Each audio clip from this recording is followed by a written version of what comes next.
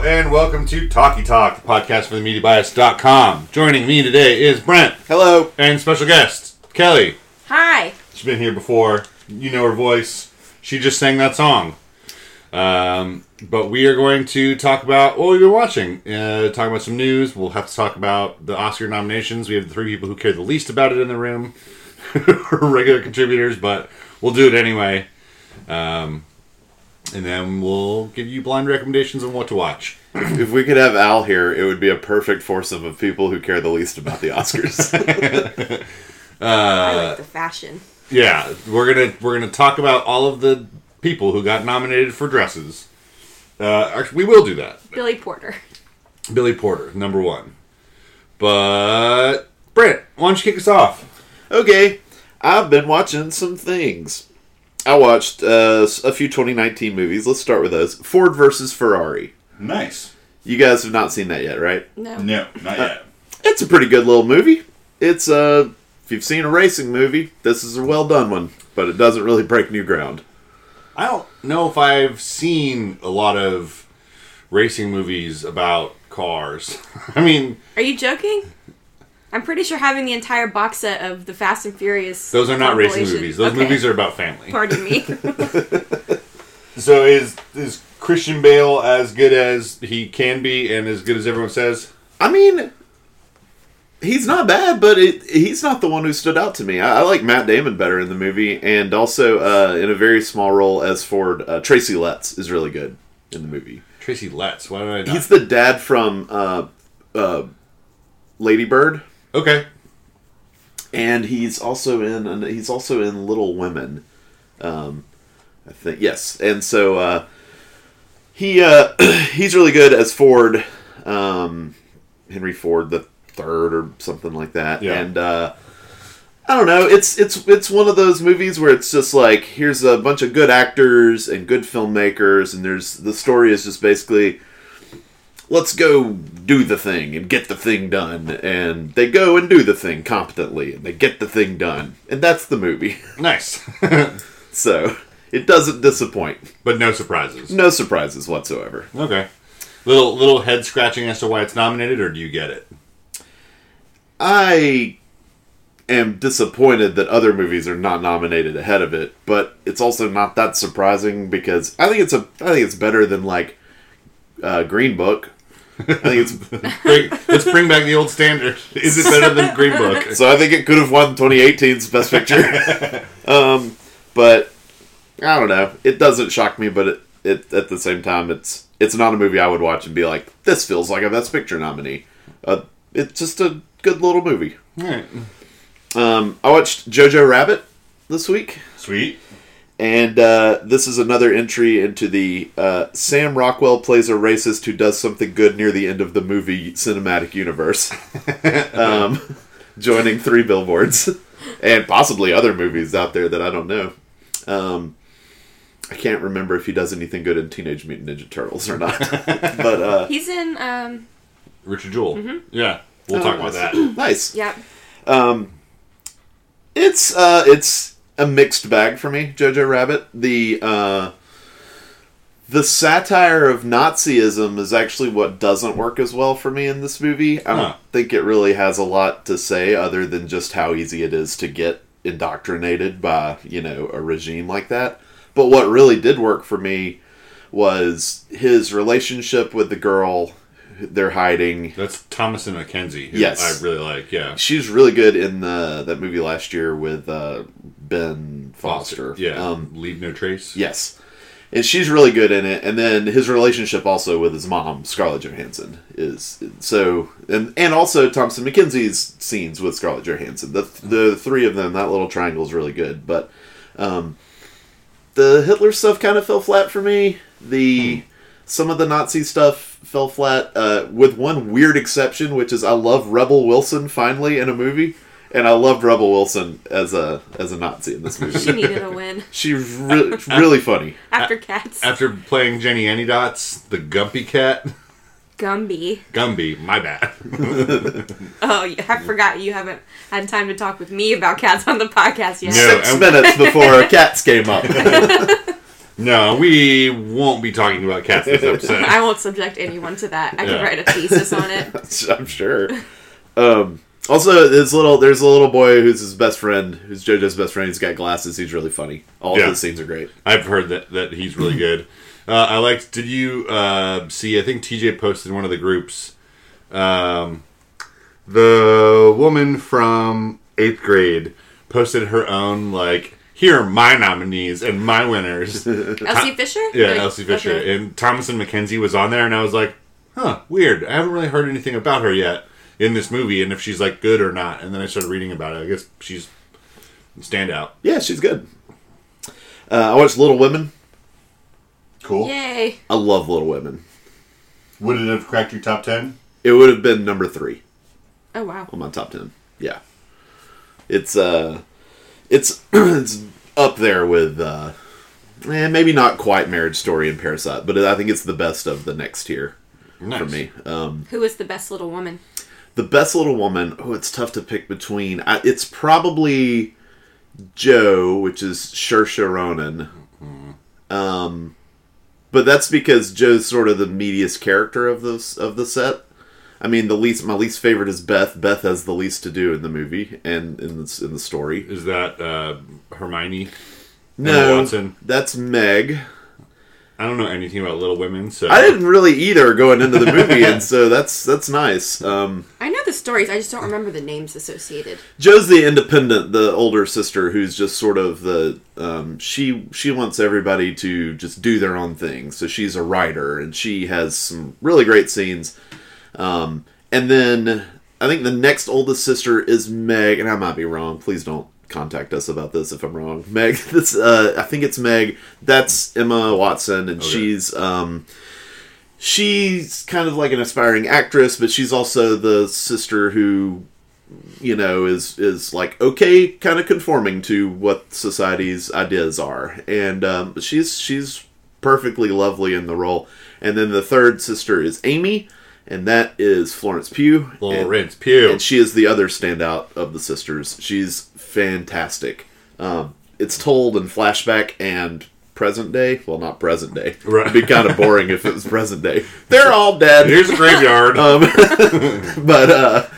But it's told 8 years apart. And Florence Pugh really, in the flashbacks, she is so juvenile. And in the forward part, she's so mature, and she does a really good job. She almost has to play 2 parts as Amy. The rest basically get to do the same thing, right? In both because time they're periods, older or younger. Okay, yeah. And then Beth is I don't know the actress's name. She was in Sharp Objects on HBO. If anyone saw it, she was the sister in that show, but she's fairly new to the scene, and she's pretty good.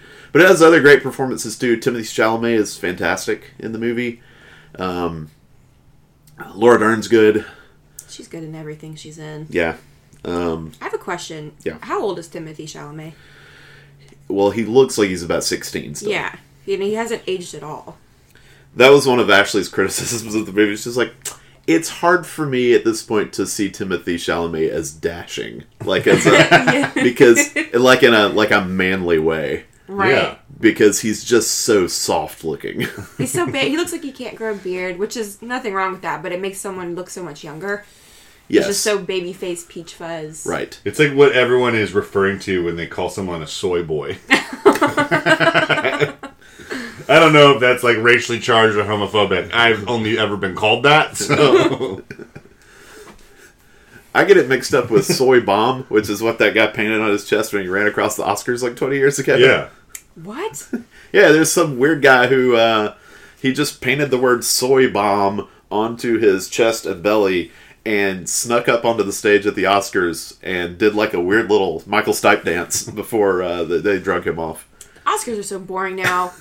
Yeah. Sound like they used to be super lit. It's Eliza Scanlon is the other sister. Right.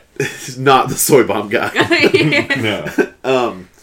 But yeah, no, it's as someone who I had no baggage of no Little Women related baggage bringing into this because I've never read the story and I've never seen any of the other movies, so I loved it. It was a really good story, Nice. and for a period piece, it feels.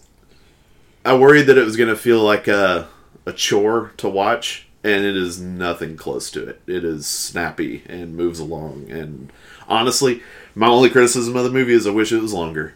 Oh. And it's over 2 hours, but like there's just so much. There's so much good character development that I just wanted to spend more time with a lot of the characters. Maybe we'll get Little Women too. Big women. Slightly bigger women. Yeah. Less little. So do you normally not like period pieces? And that's why you were surprised you liked it? It's not that I don't like them. It's just that to be in the mindset to like devote my attention to them, it requires a little. I got to be more in that space than I would like if you're like, hey, you want to watch a David Fincher movie, or you want to watch like I don't know, like an action movie, because those are easier for me to say yes to. So I watched fewer of them. I like them perfectly fine, but yeah, I was a little worried that it was going to be, I don't know, boring. Yeah, but it wasn't. They can be, especially with a title that has been told to boys and men for so long that like it wasn't for you, that it's like for women to read in their formative years, and then it's like, you know, I'm glad that it's got mass appeal. I mean, based on the title, it's not for me. I am a big man. Singular. This is plural. Multiple. There's so many small of them. Women. But yeah, it's really good. I loved it. Cool. I also watched 1917. Sweet. Recommend going to the theater for that one, even though I don't think it's as good as like Little Women. It's a theater experience that's worthwhile. You saw it at a Dolby, right? I saw it at a Dolby theater, which was insane. At one point, I was genuinely frightened by a bomb explosion because I thought I might have died. Oh man! When there's like speakers under your seats. Is that true? I mean, I don't know. It feels that way. You feel explosions. You could tell me anything about a Dolby theater, and I would believe it. Be like, there's a tone that can pop your eardrums. I'd be like, oh wow, we shouldn't go to there. Yeah, Brent, I don't think you should recommend this. This might be a crime. They probably shouldn't charge so much for it if it's that. But yeah, no, it's so 1917 is really good. It's extremely well done. Like it's almost like you're watching that movie and you're just like, well, this is clearly an award winner. Yeah. When it comes to technical stuff. Weirdly for me, the technical stuff was so good it became distracting because I was spending good portions of the movie thinking about like how they laid out the thinking about the director and the set and stuff like that, that I was distracted from just being in the moment of the movie, which is weird. It's like when you're so good at the thing that the thing you're good at supersedes just the movie. Yeah, because I was... There's a certain point, like 20 minutes into the movie, when there hasn't been a cut. And you're aware that they've probably used some like tricks to sneak some cuts in there, but still you're thinking about the moving through trenches and moving out into space and moving, or not they into go to space. Whoa! No. But, however, the Dolby Theater is located in space. So you do have to go to space to watch this movie this way. No. But then to like go out into the field and everything, and you start... Well, I started thinking about like trying to picture it from above, like what they set up on set, to the point where maybe I wasn't fully immersed as much as I could have been with some cuts here and there if it had just been a normal looking movie. Yeah. But for what it was, though, it was really impressive, and they do a good job building tension. I mean, the thing is just tense from beginning to end. How are the no-names? I know that Mendes wanted, like, basically... Well, he said he wanted people who weren't known, but weren't known to American audiences. I get that they had acting careers before. Yeah. Although, it's Tommen, right? I think so. Yeah, it is Tommen from Game of Thrones. You can't nod. Sorry, I forgot. I'm used to doing that when we talk. Yeah. Everyone understands what nodding is. I pointed it out when the preview came on. Yeah, I was like, oh, it's Tommen. Yeah. The no names are good. It's really just the two of them. It is. Al was telling me that his mom was looking forward to seeing she knew Colin Firth's in this movie, and isn't he in it for 2 minutes? Benedict Cumberbatch is in this movie, and it's like Yeah, well, you're signing up for about 50 seconds combined of the two of them. It's like all war movies are like that, too, where, you have your main characters, and you may or may not know them, but, like, they'll go to some bunker, and you'll just see a familiar face in the bunker, and it's Captain So-and-so, and Captain So-and-so is like, looks at a piece of paper, and he's like, oh, this looks serious, you better go deliver this to Corporal what's-his-name, and then it's like, 20 minutes later, they find Corporal What's-His-Name, and hey, it's that guy I know from movies I love, and they don't really have actual, like, roles, parts. Except for Tom Cruise in Valkyrie, where it's Tom Cruise the whole time. Right. But no, so it's all the no-names, and... My jacket's so loud, I'm trying not... You're moving in slow motion to set your tea down. Jacket. I think Kelly's in space now. Yeah. She's at the Dolby Theater. Yeah, I definitely recommend it. And definitely recommend getting to it while it's in theaters. Yeah, well, cool. I think that's our next one that we're going to go see in theaters. Mm-hmm. Well, not directly. We're seeing another movie. Yes, literally right immediately after this podcast. I watched two other movies I want to talk about. One is tangentially related to the Oscars, and that's I watched the 1995 movie Kicking and Screaming. Okay. I want to hear this connection of how they're related. Do you know this movie? No, she doesn't. This is the Will Ferrell? She knows the Will Ferrell soccer movie that was made with the same title. This is a different movie. Oh. This is the directorial debut of Noah Baumbach. Okay, never mind. Yeah. Starring Will Ferrell, though. No. Well, I was like, that sounds early for that movie. I remember watching it when I was younger. Yeah.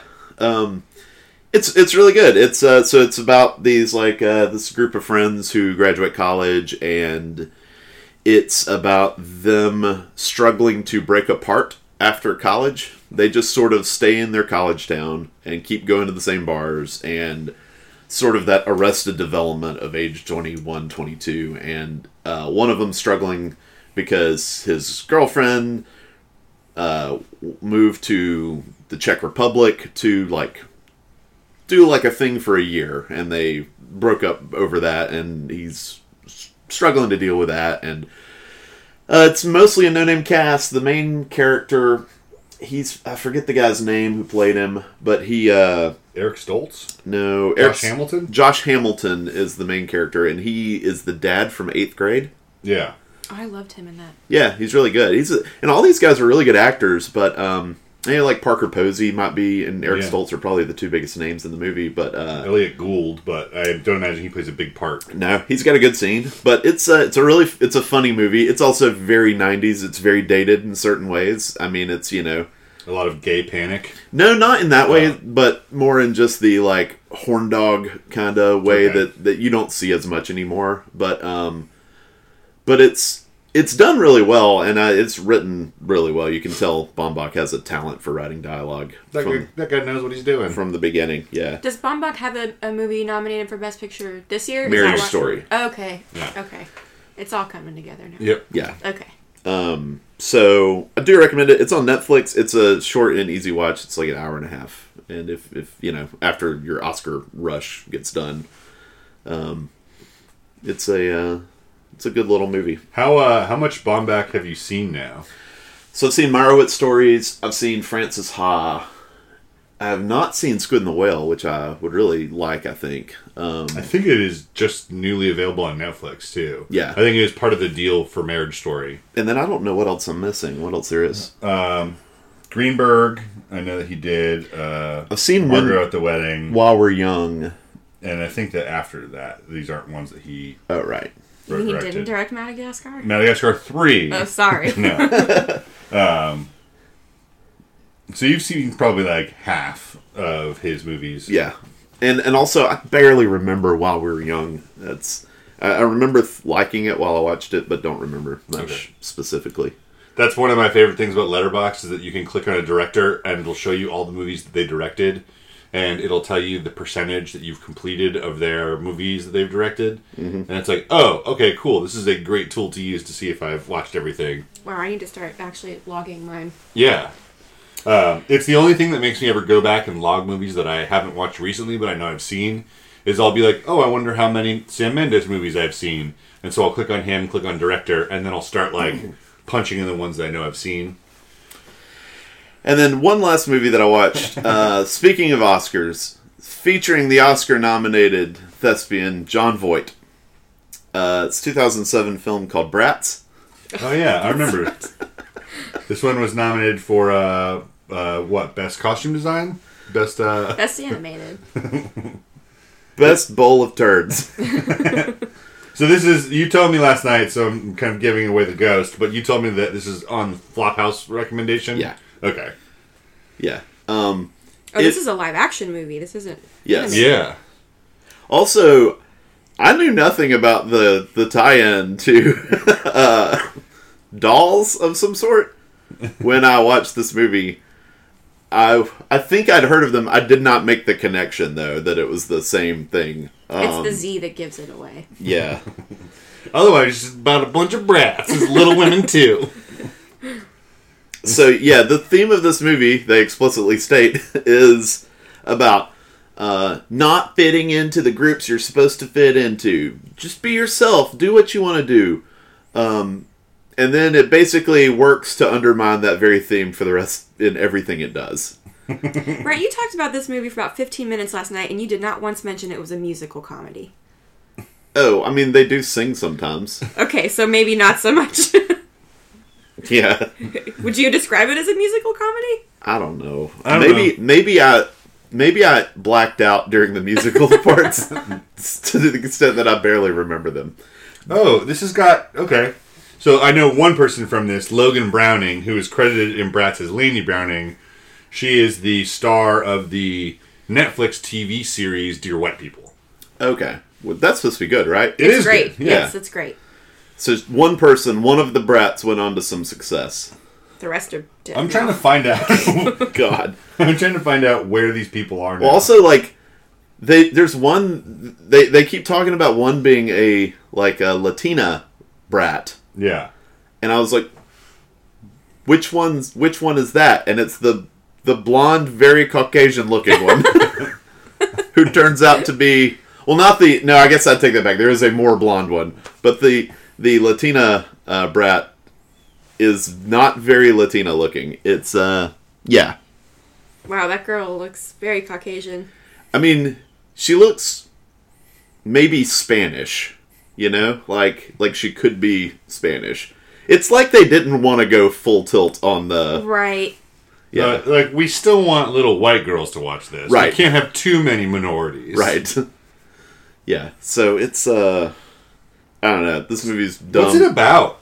I mean, it's about that theme, but, like... So, okay. How does the plot go? So, they enter high school. These four friends. They're besties. Mm-hmm. And then they get told by the villain, her name's Madison, she's a... Hold on, villain? Yeah, she's the principal's daughter. And she tells them they have to sort out into their proper cliques. Do you mean Meredith? Maybe. It doesn't matter. I know, I'm just... This is You fun. didn't watch it? No, I'm reading the plot, and he's I barely watched it. Yeah, so she tells them, she maintains order over 13 cliques. Okay. So it's a political drama. Yeah.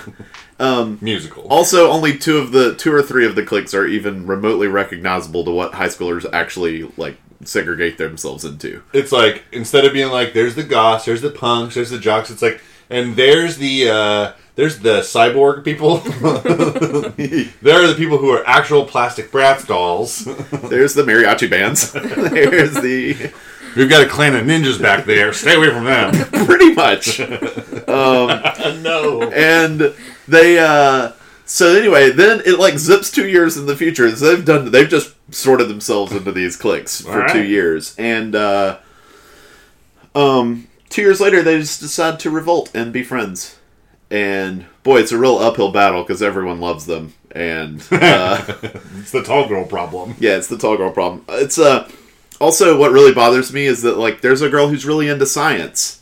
And she only finds happiness when she becomes a fashion designer. There's science. Be yourself! You love science? You're still going to need to find a more womanly thing to do. I love the way that women are portrayed, especially scientists, because it's Period. basically like, you have to choose between if you're like girly girl things, or you're going to be a scientist Right. and stop wearing makeup and have to put on glasses. Like, I don't understand why people can't enjoy more than one thing, because don't- women are people. Don't get ahead of yourself. Allow me to talk down to you. You have to choose either the thing that you love, science, or the man of your dreams. One or the other. Babe, I would have picked science. I love you very much. I know. And a similar thing happens with the girl who She loves bees. she wants to be a journalist, and she's like, that's her thing. And then halfway through the movie, she meets this deaf guy who convinces her to be a singer. I shit you not. He's like, you're a great singer. She's like, but you're deaf. He's like, I can feel how good of a singer you are. Wait, what was she doing? He's like, you should sing because I can't stand to read your shit anymore. You are a terrible writer, and if you sing, it works for both of us. If you sing, as long as it's other people's songs. Yeah. You should start a cover band. Yeah, it's a really, like, even like I was sort of willing, if it was like girl power and if it had good messages, I would be like, okay, it's still not good, but at least it's trying to do something good for kids. But I think this is a horrible messaging for kids. In fact, the way they help all the other cliques in the end is not by just being cool with who they are. They help the nerds by like giving them makeovers and making them look more like brats people should look. Oh, good, because their intelligence wasn't enough, I'm sure. Right. It's like, well, that's sending the wrong message. Can I ask you about something that's a spoiler? How do all four of them get a scholarship and then give it to one person? And why do they do it at a red carpet premiere for MTV? The answers are not nearly as entertaining as the questions. Movie. That's fantastic. If we're asking questions about the Wikipedia plot, I want to know what an accidental food fight is. Because that sounds like that scene was probably at least fun. I've seen an accidental food fight in a dozen high school movies.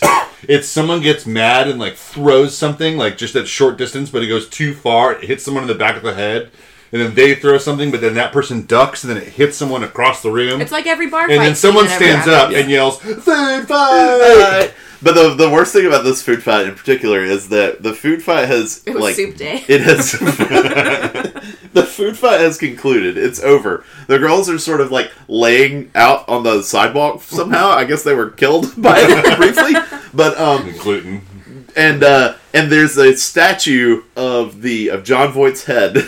He's got like a huge bust of his head right out on the front gate, the front steps, because that's what every principal does, of course. Puts a giant fucking bust of his own head. But the way it's shot, it starts to wobble a little, and then it stops wobbling because they couldn't figure out how to do this right. And then they cut away to the girls saying, like, looking, oh no, and then you cut back and you see it start again, and it starts to wobble, and then it comes back to a rest, and it cuts back to them, oh no, a second time, and then it cuts back to it wobbles and falls off and smashes. But I was like, how does the food fight cause that?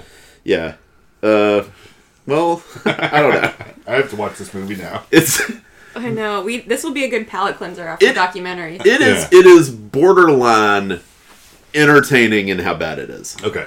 Borderline. I don't really want to go tell you you're going to have a blast with it. It's not like what are those movies where it's like they make bad ripoffs of mockbusters? It's not quite a mockbuster in its like absurdity, but it is pretty bad.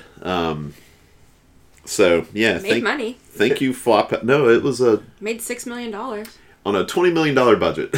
Yeah, that movie cost losing $14. That movie cost $20 million to make. I have no idea why. Also, Jorma's in it from Lonely Island. Weird.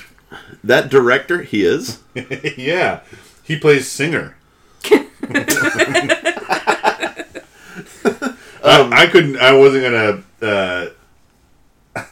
I wasn't going to guess that was a profession or a thing that he did during the movie. That could be someone's name in it. I think it might be just a guy singing. Okay. At some point.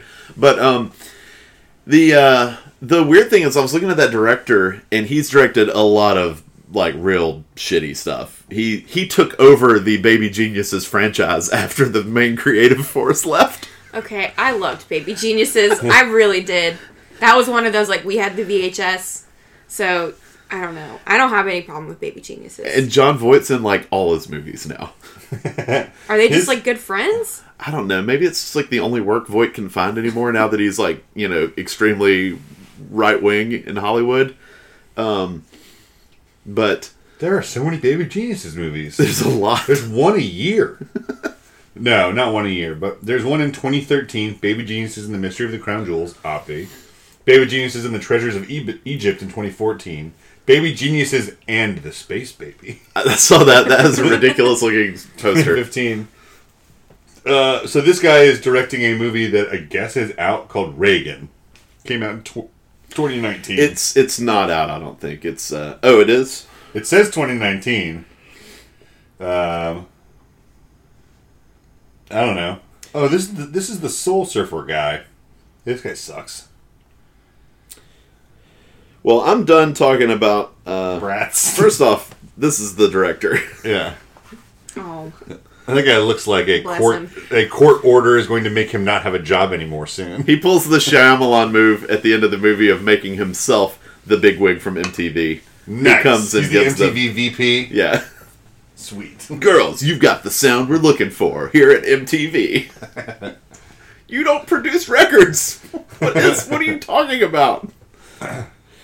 Well, do you have any other movies or TV shows you want to talk no, about? No, I've quit on the high note there. But I just wanted to show you Baby Geniuses and the Space Baby. That's not a space baby. That's a baby in a costume. Looks like a Space Baby to me. It's a baby in like a very old costume too, like an old Martian costume from like the 50s. Flintstones, Yeah. the Martian. Well, all right then. We're going to move on to Kelly. I think you should go first because we'll probably talk about a lot of the same things. I wasn't planning on it, but I'll go first anyway. So I wanted to spend my time today. Well, first I wanted to make an announcement. TJ and I are stupid. And we have decided, after all of 2019 saying we won't do the Oscar death race, we're doing it. We saw the movies that came out and what they were nominated for, and realized that this year it's pretty doable because you've got difficult categories with spillover into other categories, which means that it is worth more for us to invest the time to see those, and there's just fewer movies. I think last year it was 56 feature-length films. This year it's 41. Like, that's not bad. You've got Honeyland, which is Best Foreign nominated and Best Documentary nominated. You've got Parasite, which is the obvious frontrunner in Best Foreign, and it's nominated in 9 other categories. And Pain and Glory is Best Actor and Best Foreign. So it just seems doable this year. So, in pursuit of that, I have been watching a bunch of shorts. And I'm here to tell you about what I think about them. Not all of them, not a lot of words. And I'm just going to timestamp this as Oscar shorts. But just to kind of give you the rundown. I've seen everything except for one so far. And then the one I've seen, I really hope those Bratz girls get together and push MTV to make this widely available. But St. Louis Superman, which is nominated for Doc Short, isn't available. But I've seen everything else. So I'll start with the Doc Shorts. So here we have Learning to Skateboard in a War Zone, If You're a Girl. In the Absence, Life Overtakes Me, and Walk, Run, Cha-Cha. And this is probably the most uplifting of the years of Doc Shorts ever. Nice. Needed that. Like, Walk, Run, Cha-Cha is about, first-generation Vietnamese Americans who came over after the war, and it's about them and their group of other, Vietnamese immigrants, talking about, this dance competition this dance number that these two are learning. And it's just all about them dancing, and it's great, and it's uplifting, and it's neat. Same with Learning to Skateboard in a War Zone. It's, it takes place in Afghanistan, but it's about this school that these women set up called Skatistan, where it's these girls who Rad. Yeah, it's really rad. It's these girls who aren't traditionally educated and are just supposed to stay at home and do nothing until the men are around and then they tend to them. But so instead they go to Skatistan and they like it's like a regular school where they learn about civics, like whatever, math, and then their like recreation is they skateboard.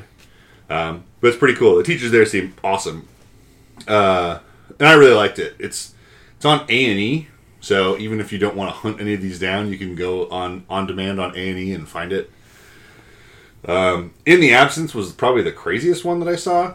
It's about an event that I didn't know happened. It's about a ferry in South Korea that, on its way to its destination, filled with like 400 people, capsized, and the government basically did nothing. And because all the people on the ferry were like, we'll listen to the captain. We'll listen to the captain, and the captain secretly like escaped the boat. Oh God! Oh, no, and so that's they like were all super taboo. Yeah, and so they were all like waiting there, and a bunch of people lost their lives because the government was just flying in helicopters to get video footage of it, so that it quote couldn't happen again, and didn't actually send like rescue helicopters. And it was like, we'll just call that one a scratch. Like, wow. yeah, it's crazy, but it's all done. It all happened over the course of like an hour and a half, 2 hours, and it's just like footage from the day of, and then some interviews with like parents, and then they show a little bit afterwards because there was like more of a government boondoggle about like once it fully sank, like months later, they're like, oh well, we need to like get the ship, need to get the boat out and like investigate, and the government basically being like, nah, we're not going to do that. So Were there any survivors? yeah, there were, because there were some people who were like, fuck waiting on the captain, I'm getting off this boat. But it's like they're going into the ocean basically. So if you're not a strong swimmer and you can't like swim for long enough and you can't get to a boat, like, not that your chances are better on the capsizing ferry, but you're rolling the dice. Right. So that's really good. I don't actually remember right now what Life Overtakes Me is about. I watched a lot of shorts. But I remember liking it. I don't know. It's on Netflix. For live action shorts, this is also a pretty typically sad, and this one's sad. Also typically foreign, and likewise this year the only English language one we have is called The Neighbor's Window. But like pretty good set of movies here. My favorite here, which is the one I'll talk about, is a Sister. It's a little bit like, and I couldn't remember the name of the movie before we got here, so I'm hoping that, fuck Brent, I don't think you saw it. But it reminds me of the Danish film that TJ and I watched 2 years ago about the 911 operator. That's something. Yeah. But so A Sister is like a very similar movie to that, in that the whole story is, it's a woman in a car calling 911 and pretending like it's her sister that she's talking to, while the 911 operator is trying to like talk to her and get details about the man who is currently like kidnapping her. So it's like, it's that urban legend you hear about like someone calling 911 and pretending to order a pizza and the police understanding. It's like that played out real in like a 25-minute narrative. It's really cool. It's pretty tense. That's available on YouTube, so Oh, cool. you can go find A Sister on there. And don't be confused, because this year we have the titles for shorts. I'm going to jump around for a second. A Sister, Brotherhood, Daughter, Sister. Brother, son. Those are all nominated for shorts this year, so Weird. and then in the animated shorts, my favorite here is Hair Love. Sorry. I don't know why that's funny. It's okay. It's about this one's probably the shortest of the animated. It's like about 6-7 minutes long. You should really check it out. But it's about a young black girl who tries to do her own hair, and so then like pulls up a YouTube tutorial and like really fucks her hair up before she has to like rush off to school. So her dad finds her and tries to help her, and there's more to it. It's really heartwarming. And it'll take the least amount of time out of your life to knock out an Oscar nominee. Also on YouTube. Was that movie The Guilty? The Guilty, yes, that was it. But so that's what I watched. I watched a couple movies too, but I know that Kelly's probably going to talk about them. We can talk about them together. Yeah, I really want to talk about Breakthrough and Richard Jewell. Well, we've got a segment for that. It's called "Hey Kelly, what did you watch last week?" Okay, you're gonna have to help me because there's a lot to say about these movies. That's fine. Breakthrough is an Oscar-nominated movie. Kind of. What's it nominated for? A song. That's the original song. Okay. Yes. So it's not technically an Oscar-nominated movie, but if that song wins an Oscar, they will call it the Oscar-winning movie Breakthrough. I hope that doesn't happen. That's the one category I most struggle with. Like, do I have to watch the movie? Right. No, because don't do it. they don't vote based on how well the song necessarily integrates into the movie or fits a moment in a movie. It's just a song sometimes. I mean, do I need to... I mean, first off, Selma's a really good movie, but I don't need to sit through Selma and watch Selma to just decide if Common wrote a good song or Right. not. Right. I can just listen to the Common song. I can knock that out in 3 minutes. I would love to know what the criteria are. I mean, I know there's not criteria, but there is a guild which selects the nominees. I would love to know what the guild selection process is, because this fucking song, man, like, if you thought that them giving it up, like, this is as wild as them nominating Clint Eastwood for anything. Knowing the Academy's politics, this movie is a Christian faith drama about a boy who fell through the ice playing with friends. True story. True story, based on true story, supposedly. Fell through the ice and went into a coma, and through the faith of the mother and their young, cool, hip pastor alone, he came back from the coma with no neurological damage. So the song in it is a gospel rock song. This got nominated for an Oscar, which to me doesn't compute in my mind. Like, I don't care. I think that there's room to recognize well-written songs no matter what the subject matter is, but it doesn't seem like a move that the Oscars would make. Right. Right. And Give there's it a Grammy. Yeah, I mean, there's no fucking way that this song is winning. No. There's zero chance. And the movie is dog shit. Is it bad? It's really bad. When I texted you and said, like, y'all send thoughts and prayers because I'm watching this movie, I was not joking. It was so hard to slog through. It is so preachy, and I don't have a problem with, like, Christian movies, but the way they twisted this true story made me hate the way it was portrayed. And I think it's a really interesting story, because the fact that this kid survived being underwater for over 15 minutes. Oh, wow. He was completely no pulse for an hour. Well, the movie says it was 20 minutes.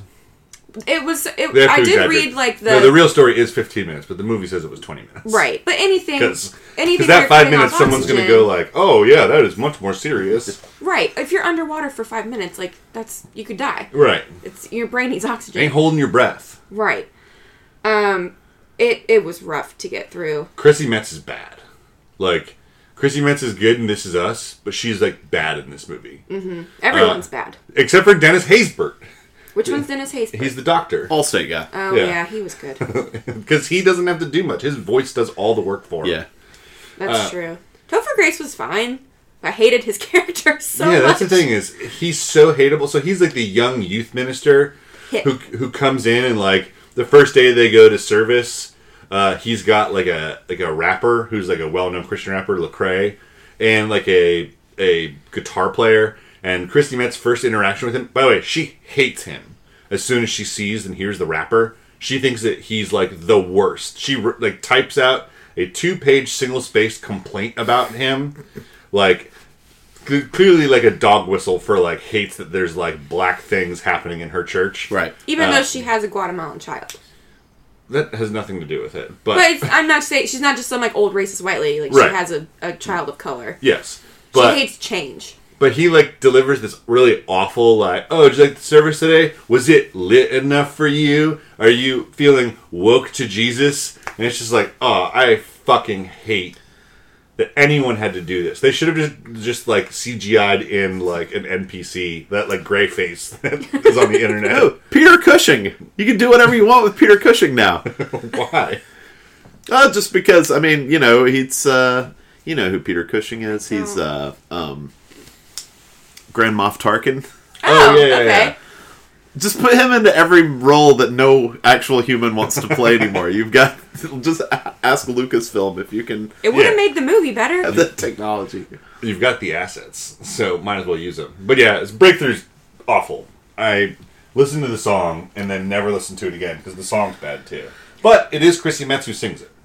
So if they do live performances at the Oscars this year, we will see Chrissy Metz sing the song, whatever it's called. I think Here With You is what it's called. It's not called Breakthrough? No, the song's not called Breakthrough. They don't have to name the songs after the titles of the movies if they get nominated. Remember that Oscar-winning song, A Star Is Frozen? Born? Yeah. A Star Is Born! I do like it when they do. That's one of the things I look forward to is the live performances of the best original songs. Yeah, I like that too. So I hate the years where they like give them short shrift and make it like a medley. Yeah. It's like, just give us the whole performance. This thing's like 3 hours long, and the parts that feel long aren't where you get like awesome musicians to come out and perform. Yeah. Right. Hollywood, That's always my favorite part. Hollywood can handle giving up the spotlight for the full 3 minutes. Right. Yeah, You'll live. People will still remember you when we're done. yeah. What was the other movie you want to talk about, Kelly? Richard Jewell. Richard Jewell. We both thought that we were going to go into it hating it, just because I'm not a big Clint Eastwood fan, generally. I think he's like, get off my lawn. Well, his movies have tended to be a little more... Well, not... Yeah, there's a political slant to them in more recent years, at least. And they've kind of always been that way, but not more noticeable in recent years. Yeah. I'm more irritated by it in the more recent movies. Yeah, it ruined The Mule for me. The Mule's not a great movie, but like I couldn't watch it without...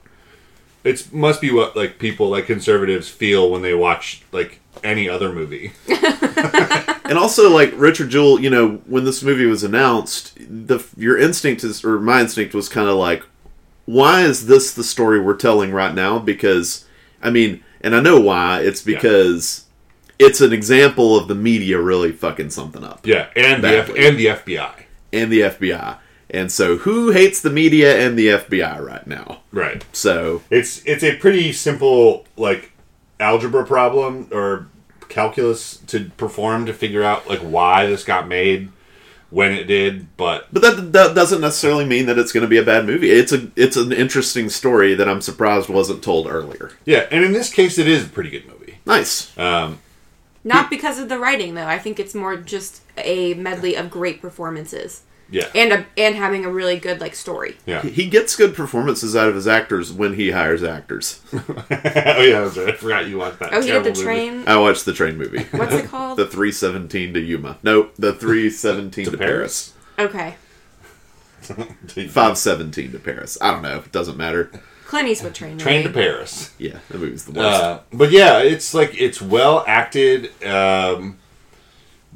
by pretty much everyone. Olivia Wilde has like a crazy... she plays Kathy Scruggs, so she has like a crazy job to do, which is she plays this over-the-top, like, will do anything to get the story, like... Has to sleep with her sources to get Yeah, information. that's implied, which all the people who knew her are in a pretty feverish fucking uproar about. As they should be. That a female reporter has to sleep with sources to get good scoops. But yeah, it's well performed. Kathy Bates is great in it. She gives a press conference about her son's innocence, and it's really emotional and well done. And I don't think that it is anything new to say that Kathy Bates can act. Yeah. Sam Rockwell was kind of a surprise favorite. I knew that he was in the movie, but I didn't know how much he was going to be the voice of reason. Because, like, one of the reasons why everyone found it so easy to pin this thing on the Centennial Olympic Park bombing on Richard Jewell was because he was a fucking idiot. Like, he's an actual dumb human. And they don't pull any punches portraying him as like a stupid cowman.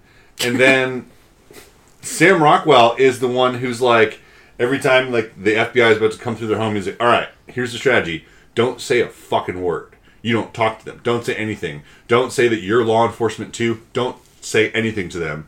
And then as soon as, I almost said Don Draper, John Hamm and his flunkies come in their house, Paul Walter Hauser's just like, hey, if you need any help, I'll show you whatever you want.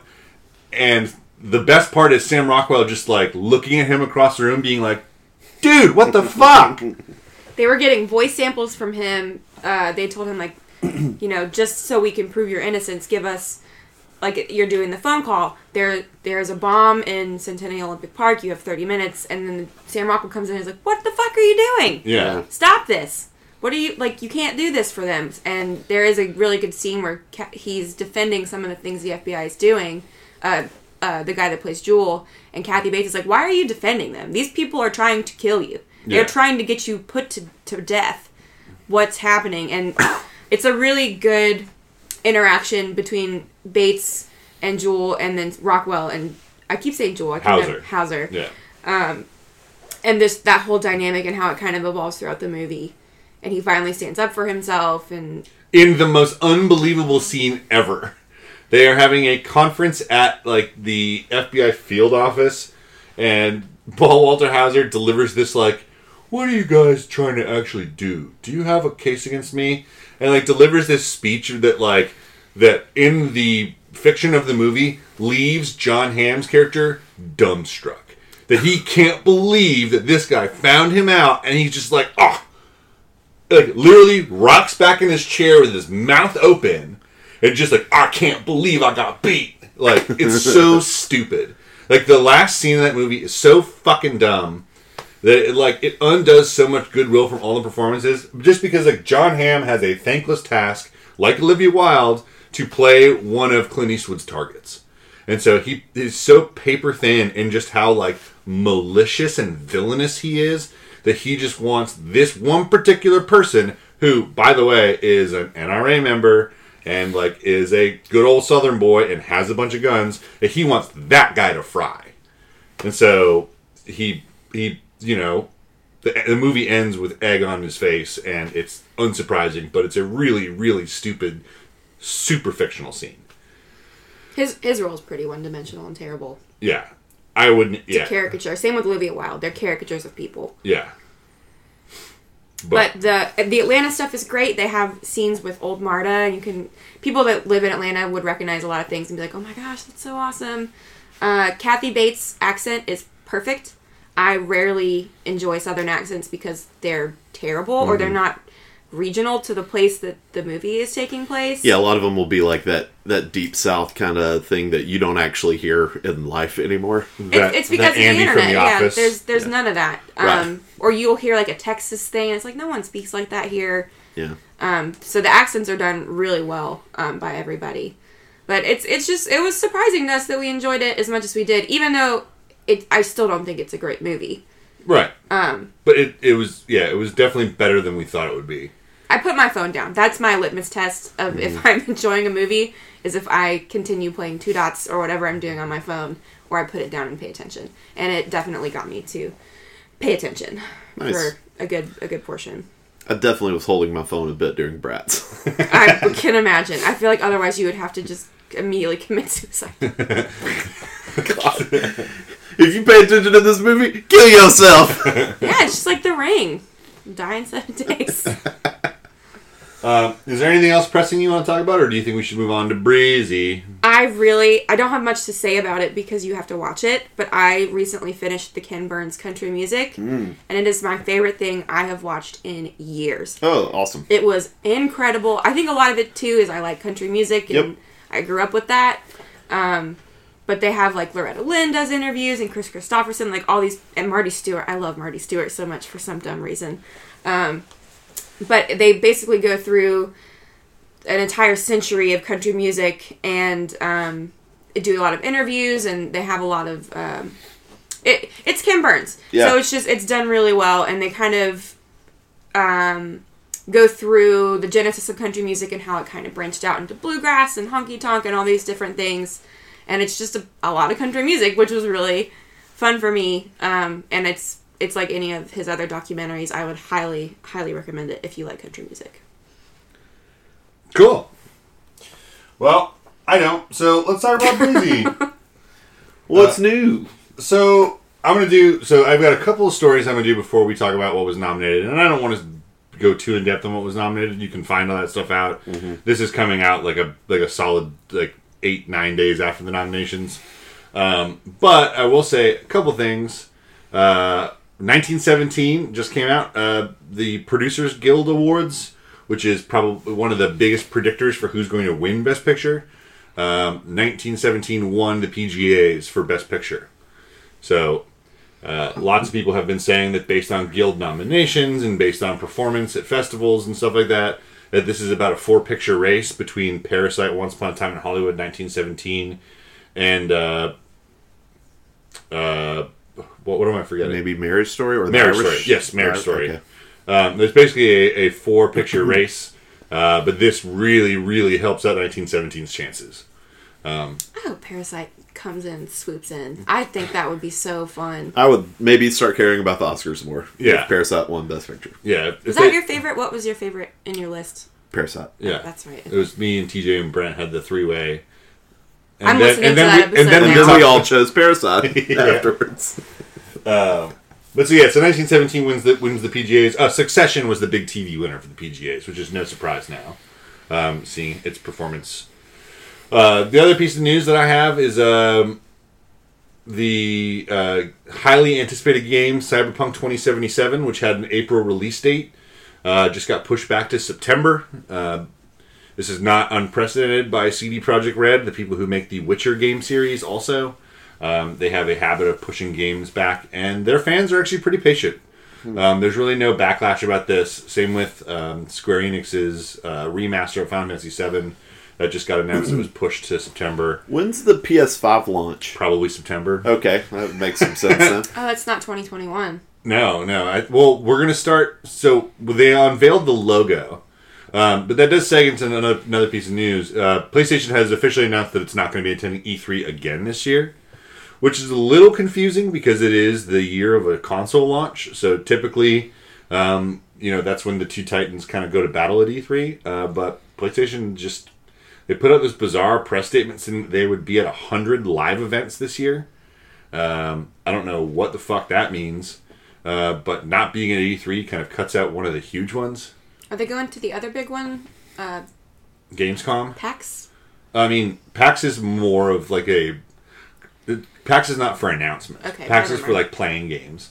But like there are other big shows. It's like Tokyo Game Show is perfect for Sony. It's one of the most attended. Same with Gamescom. That's like Europe's big E3. That is the most like human bodies who attend one of those. So it's an interesting way to put that. Well, I mean, it's attended like PAX is probably the most like viewed because there's like lots of streams and stuff, and they have like panels that are all on Twitch. They have partners with Twitch. There's not really a ton of streams coming out of TGS or Gamescom, so. But the other one has more actual sexy little babies that come. Little human bodies. Death Stranding came out last year. When they said they were going to be at over 100 live events, I thought they were going to be like, we're going to a John Legend concert? It's going to be lit? We're going to go see Stomp? Can't fucking wait? What about the PS5? Yeah, but we got a great year coming up. So that's kind of the games news for now. And in sad news, I can't not say this with Kelly on the cast, but we had the passing of Christopher Tolkien.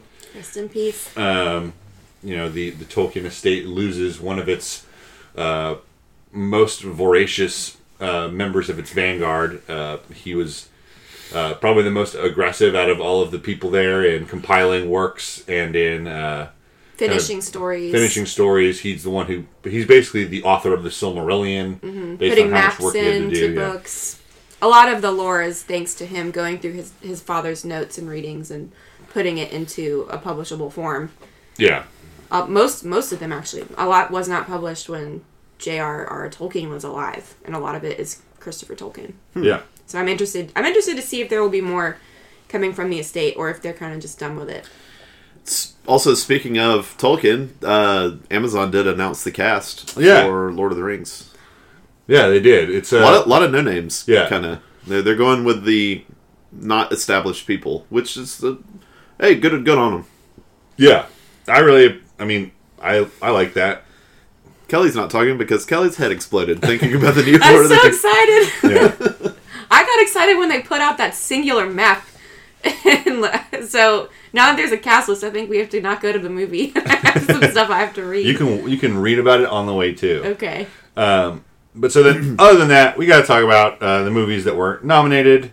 Well, real quick before we do, sure. I did see one other headline that, and I didn't even get to read the story on it, but I saw the headline that Disney Plus is apparently nixing the Obi-Wan limited series. Huh. I heard that was not true. That was some kind of rumor. I Oh, saw another headline that wasn't actually the case. Okay, well, I did click on the headline and it took me to a 404 page. So I saw one this morning on Reddit that said it's not getting canceled. But I also did not click on it because I was just kind of scrolling through. Okay, awesome. So more to come on that, I guess. Yeah. I don't know why they wouldn't do it. I mean, they clearly are better at making Star Wars things right now than Yeah. Lucasfilm. Well, I don't know. I guess the different division that's making The Mandalorian. God, it was so good. And people love Obi-Wan. I thought you were going to say Baby Yoda. Well, they also had Ewan McGregor in studio to record new voice lines and apparently do some mocap for a ghost scene that was cut from The Rise of Skywalker. So, I mean, they've got his number. Because China don't like ghosts. Can't have those in there. But now do we want to talk about the Oscars? Yeah. I'll be quick. So, nothing really that surprising. David and TJ kind of nailed it again. Out of 135 slots, TJ went 92 for 135 and David went 91 for 135. So, basically, if you go down their predictions and just lop off their number 4 choice in most categories, you'd be dead right. But the only big surprises this year are Jennifer Lopez, who was everyone's favorite to get nominated for Best Actress, gets axed from Hustlers and replaced by Kathy Bates. Not Kathy Bates. But she, I guess, doesn't make the cut for whatever reason. I would put People in Parasite over her. Yeah, sure. But she was just a favorite early in the year, and even still with enough steam coming into it that, I mean, lots of people still had her as maybe a front runner in the category. I wasn't impressed, honestly. But I don't like Jennifer Lopez, so I'm biased. All right. Sorry, Jennifer Lopez. The big headline right now is #NoWomen. Greta Gerwig doesn't make the grade to join the group of men who got nominated. Issa Rae had a pretty good burn when she was announcing the nominees at 7 in the morning this past Monday, where she was like, "And congratulations to these men for being nominated." But it is what it is. Todd Phillips worked his way back into being nominated. Everyone thought he had talked himself out of it by just being a blabbermouth. And he's back in. Is that Joker? Yeah, for Joker. But yeah, so the other thing is the Best Picture nominees. I guess we'll just say them so that everyone knows, because that's what we should do on a podcast. There were 9. It's pretty typical. 8 or 9 is most likely. We've got 1917, Ford vs. Ferrari, Jojo Rabbit, Little Women, Bratz, Parasite. Why didn't I pull this up ahead of time? The Irishman. The Irishman. Marriage Story? Yeah. I think I said that. Once Upon a Time? Once Upon a Time in Hollywood. And Joker. Yeah. I keep forgetting Joker. It's the most nominated movie, and I keep forgetting Yeah. it's in the group. Ford v. Ferrari, Irishman, Jojo Rabbit, Joker, Little Women, Marriage Story 1917, Once Upon a Time in Hollywood, and Parasite. But yeah, and that's the other big headline. It's that Joker leads the noms with 11, which is pretty crazy. So, It's really good. Yeah, it was really good. I liked it a lot. And I know you mentioned snubs. I was a little disappointed that The Farewell got nothing. That was a movie with good performances and good script, and I would have liked to have seen it get some nominations. Yeah. Yeah, I mean, I would have loved to see My Name is Dolomite for, screenplay, at least. Yeah. But, I was told ahead of time by David and TJ that wasn't happening, so that kind of helped me curb my enthusiasm for it. Do you think it's a problem? Do you think it's good that the Oscars are that predictable? Good? Do you think it's a good quality that the awards have, that they are predictable when it comes to, like, people paying attention to what has, like I don't know, steam? I think it's a double-edged sword. So it's good in the sense that even though movies are subjective, it's kind of a collective thought about this is what makes a good movie. This is what makes something worth watching. Mm-hmm. But it's also bad because it is subjective. Mm-hmm. So there are things that other people might care about that the Academy doesn't. Yeah. Which is why you see a lot of movies written by women, made by women, or people of color not get nominated, is because they might not resonate with the people that are in the Academy. So I think it's good and bad. Yeah, I don't know. I would need a change from the Oscars in the way that I would want a complete shift in the way that the whole industry worked, the whole awards industry, because it is untenable to nominate 41 movies in fucking, like, the middle of January and then at the beginning of February have the ceremony. Like, let these movies use the press to help promote their either return to theaters or their streaming run or their fucking Blu-ray sales. People still buy DVDs and Blu-rays. Like, but the way that it is now, I mean, there is a movie that's nominated for Best Foreign Film that is coming out on February 7th. It is the first time it'll be available in the English language, and it's coming out 2 days before the ceremony. Like, that's fucked up. Like, the way that studios game the deadlines too, just, it's, I don't know. It feels wrong, and the only way that you can really keep up with it, I mean, the only way that TJ and I are able to do the death race is, yeah, we have 41 movies to watch, and when we started, we were like, shit, we've only seen 13 of these, but those 13 that we saw is a huge leg up. Yeah. Like, yeah, we saw Star Wars, we saw Endgame, we saw, a couple of the big blockbusters that got nominated, but we also, crossed stuff off the list. Like, Kelly and I saw Frozen 2. Yeah, it's a big blockbuster, but, a motivating factor for us going to the theater to see it versus seeing it, way afterwards on, Disney Plus. Other than the fact that I'm a Disney zealot. Other than the fact that you're insane.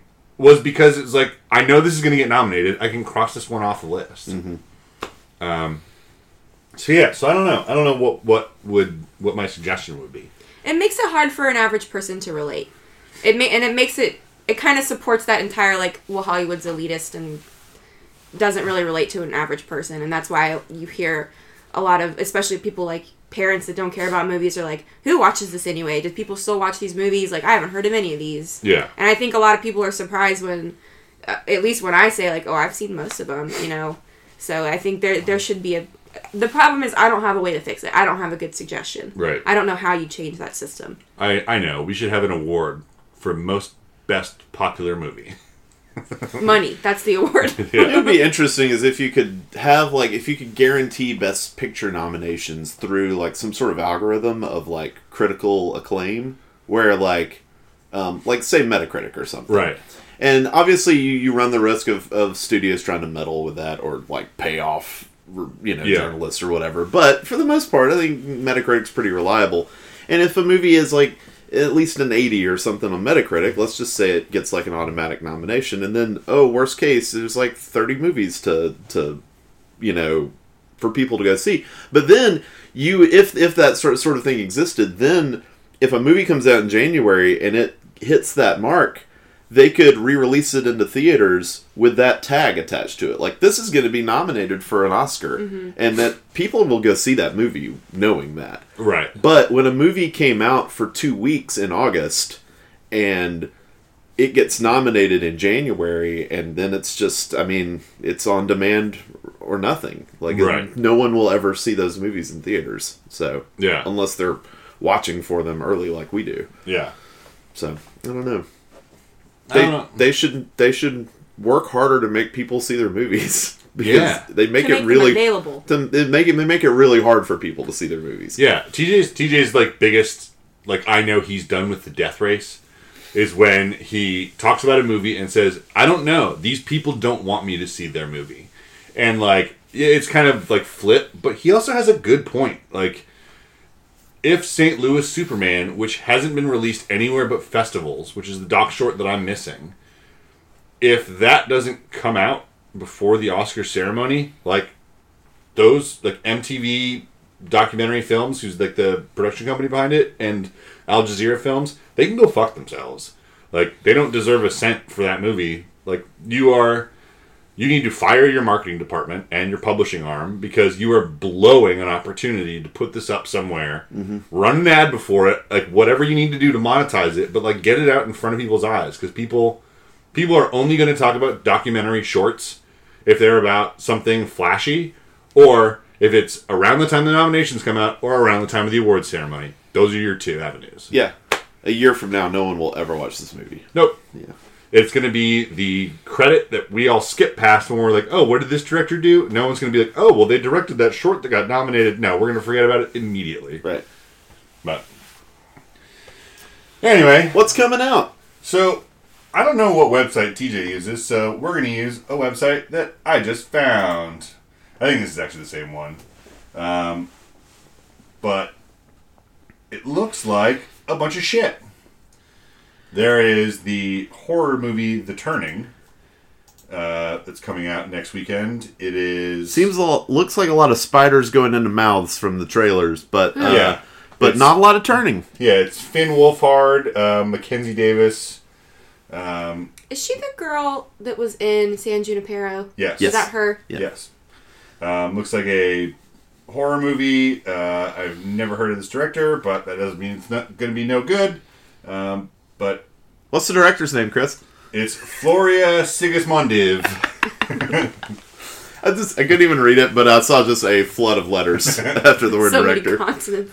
So there's that. So there's The Turning. There's a movie called The Gentleman, directed by Guy Ritchie, starring Matthew McConaughey, Henry Golding, Kate Beckinsale, Hugh Grant. That's why they're doing Late Night together. It was formerly titled Tough Guys, T-O-F-F. Oh, Jesus. But it is a Guy Ritchie movie. What's in it? What's in it? What's an example of a Guy Ritchie movie? Yeah, just Snatch, Lock, Stock, Two Smoking Barrels. Guys with super thick accents. Don't go running around the retro. And then the other one that says that's coming out this weekend is a movie called Color Out of Space. Starring Nicolas Cage. Nice. Wait, H.P. Lovecraft plus Nicolas Cage? Oh, Babe, yeah. we gotta go. Fuck Mandy yeah. 2. Color Out of Space. Struggling artist patriarch Nathan, Nicolas Cage, tries his hand at gardening, yet fails to yield any desired results. How is that the second sentence of a plot synopsis? That must be some intense fucking gardening. Wait, it's H.P. Lovecraft plus Nicolas Cage plus Tommy Chong. They spun a wheel, basically, and this is what they came up with. These were the random selections. His gardening fails to yield any results. That changes one evening when a small meteorite crashes in the yard. The purple glowing orb soon withers into dust, but not before infecting the local water supply. The effect on the crops is bountiful. The alien presence soon begins to take an ill effect on the Gardner family. Which means that Nicolas Cage's character is going to be insane. Is this wide release or just like... No idea. Oh, yeah. That's why I was like, I'm not using TJ's website where he actually can see wide and limited. Yeah. But... Well, fly to the appropriate city if this isn't in wide release. But... Are those the only choices? Yeah, those are the only choices I'm giving you. I'm picking Color Out of Space because, at worst, it's going to be gloriously bad. And at best, you could be pleasantly surprised. Yes. Kelly? Spider Mouth. Okay. Spider-Mouth, Spider-Mouth. I already forgot what it's The called. Turning. The Turning. I'm going to vote for Color Out of Space, too, because I'm always in for a Nicolas Cage shit show. You guys can bring your pillows. Yeah, that's right. We have matching Nicolas Cage sequin pillows. Yeah, we do. But anyway, this has been Talkie Talk podcast by MediaBias.com. You can find us on Facebook at our groups, Games Bias, TV Bias, Movie Bias. You can tweet at us at The Media Bias, send us an email at themediabias@gmail.com. Please rate us in your favorite podcast app. We would appreciate only 5-star reviews. You can give us a 1, but we'll delete it. or we'll work to delete it. I want to give a special thanks to our intro music from the Willow Walkers. Willow Walkers! It feels weird me saying it because I'm in the band. That's why I waited on you. Yeah, I wanted you to say you're welcome. And the special thanks to that makes more sense. Special thanks to Boo Rifa for the outro music. You're welcome. And I want to say thanks to Brent and thanks to Kelly for joining me today. Thanks Thank for you, having Chris. me. All right, bye. And thanks to TJ for letting us be in his house when he's gone. Bye.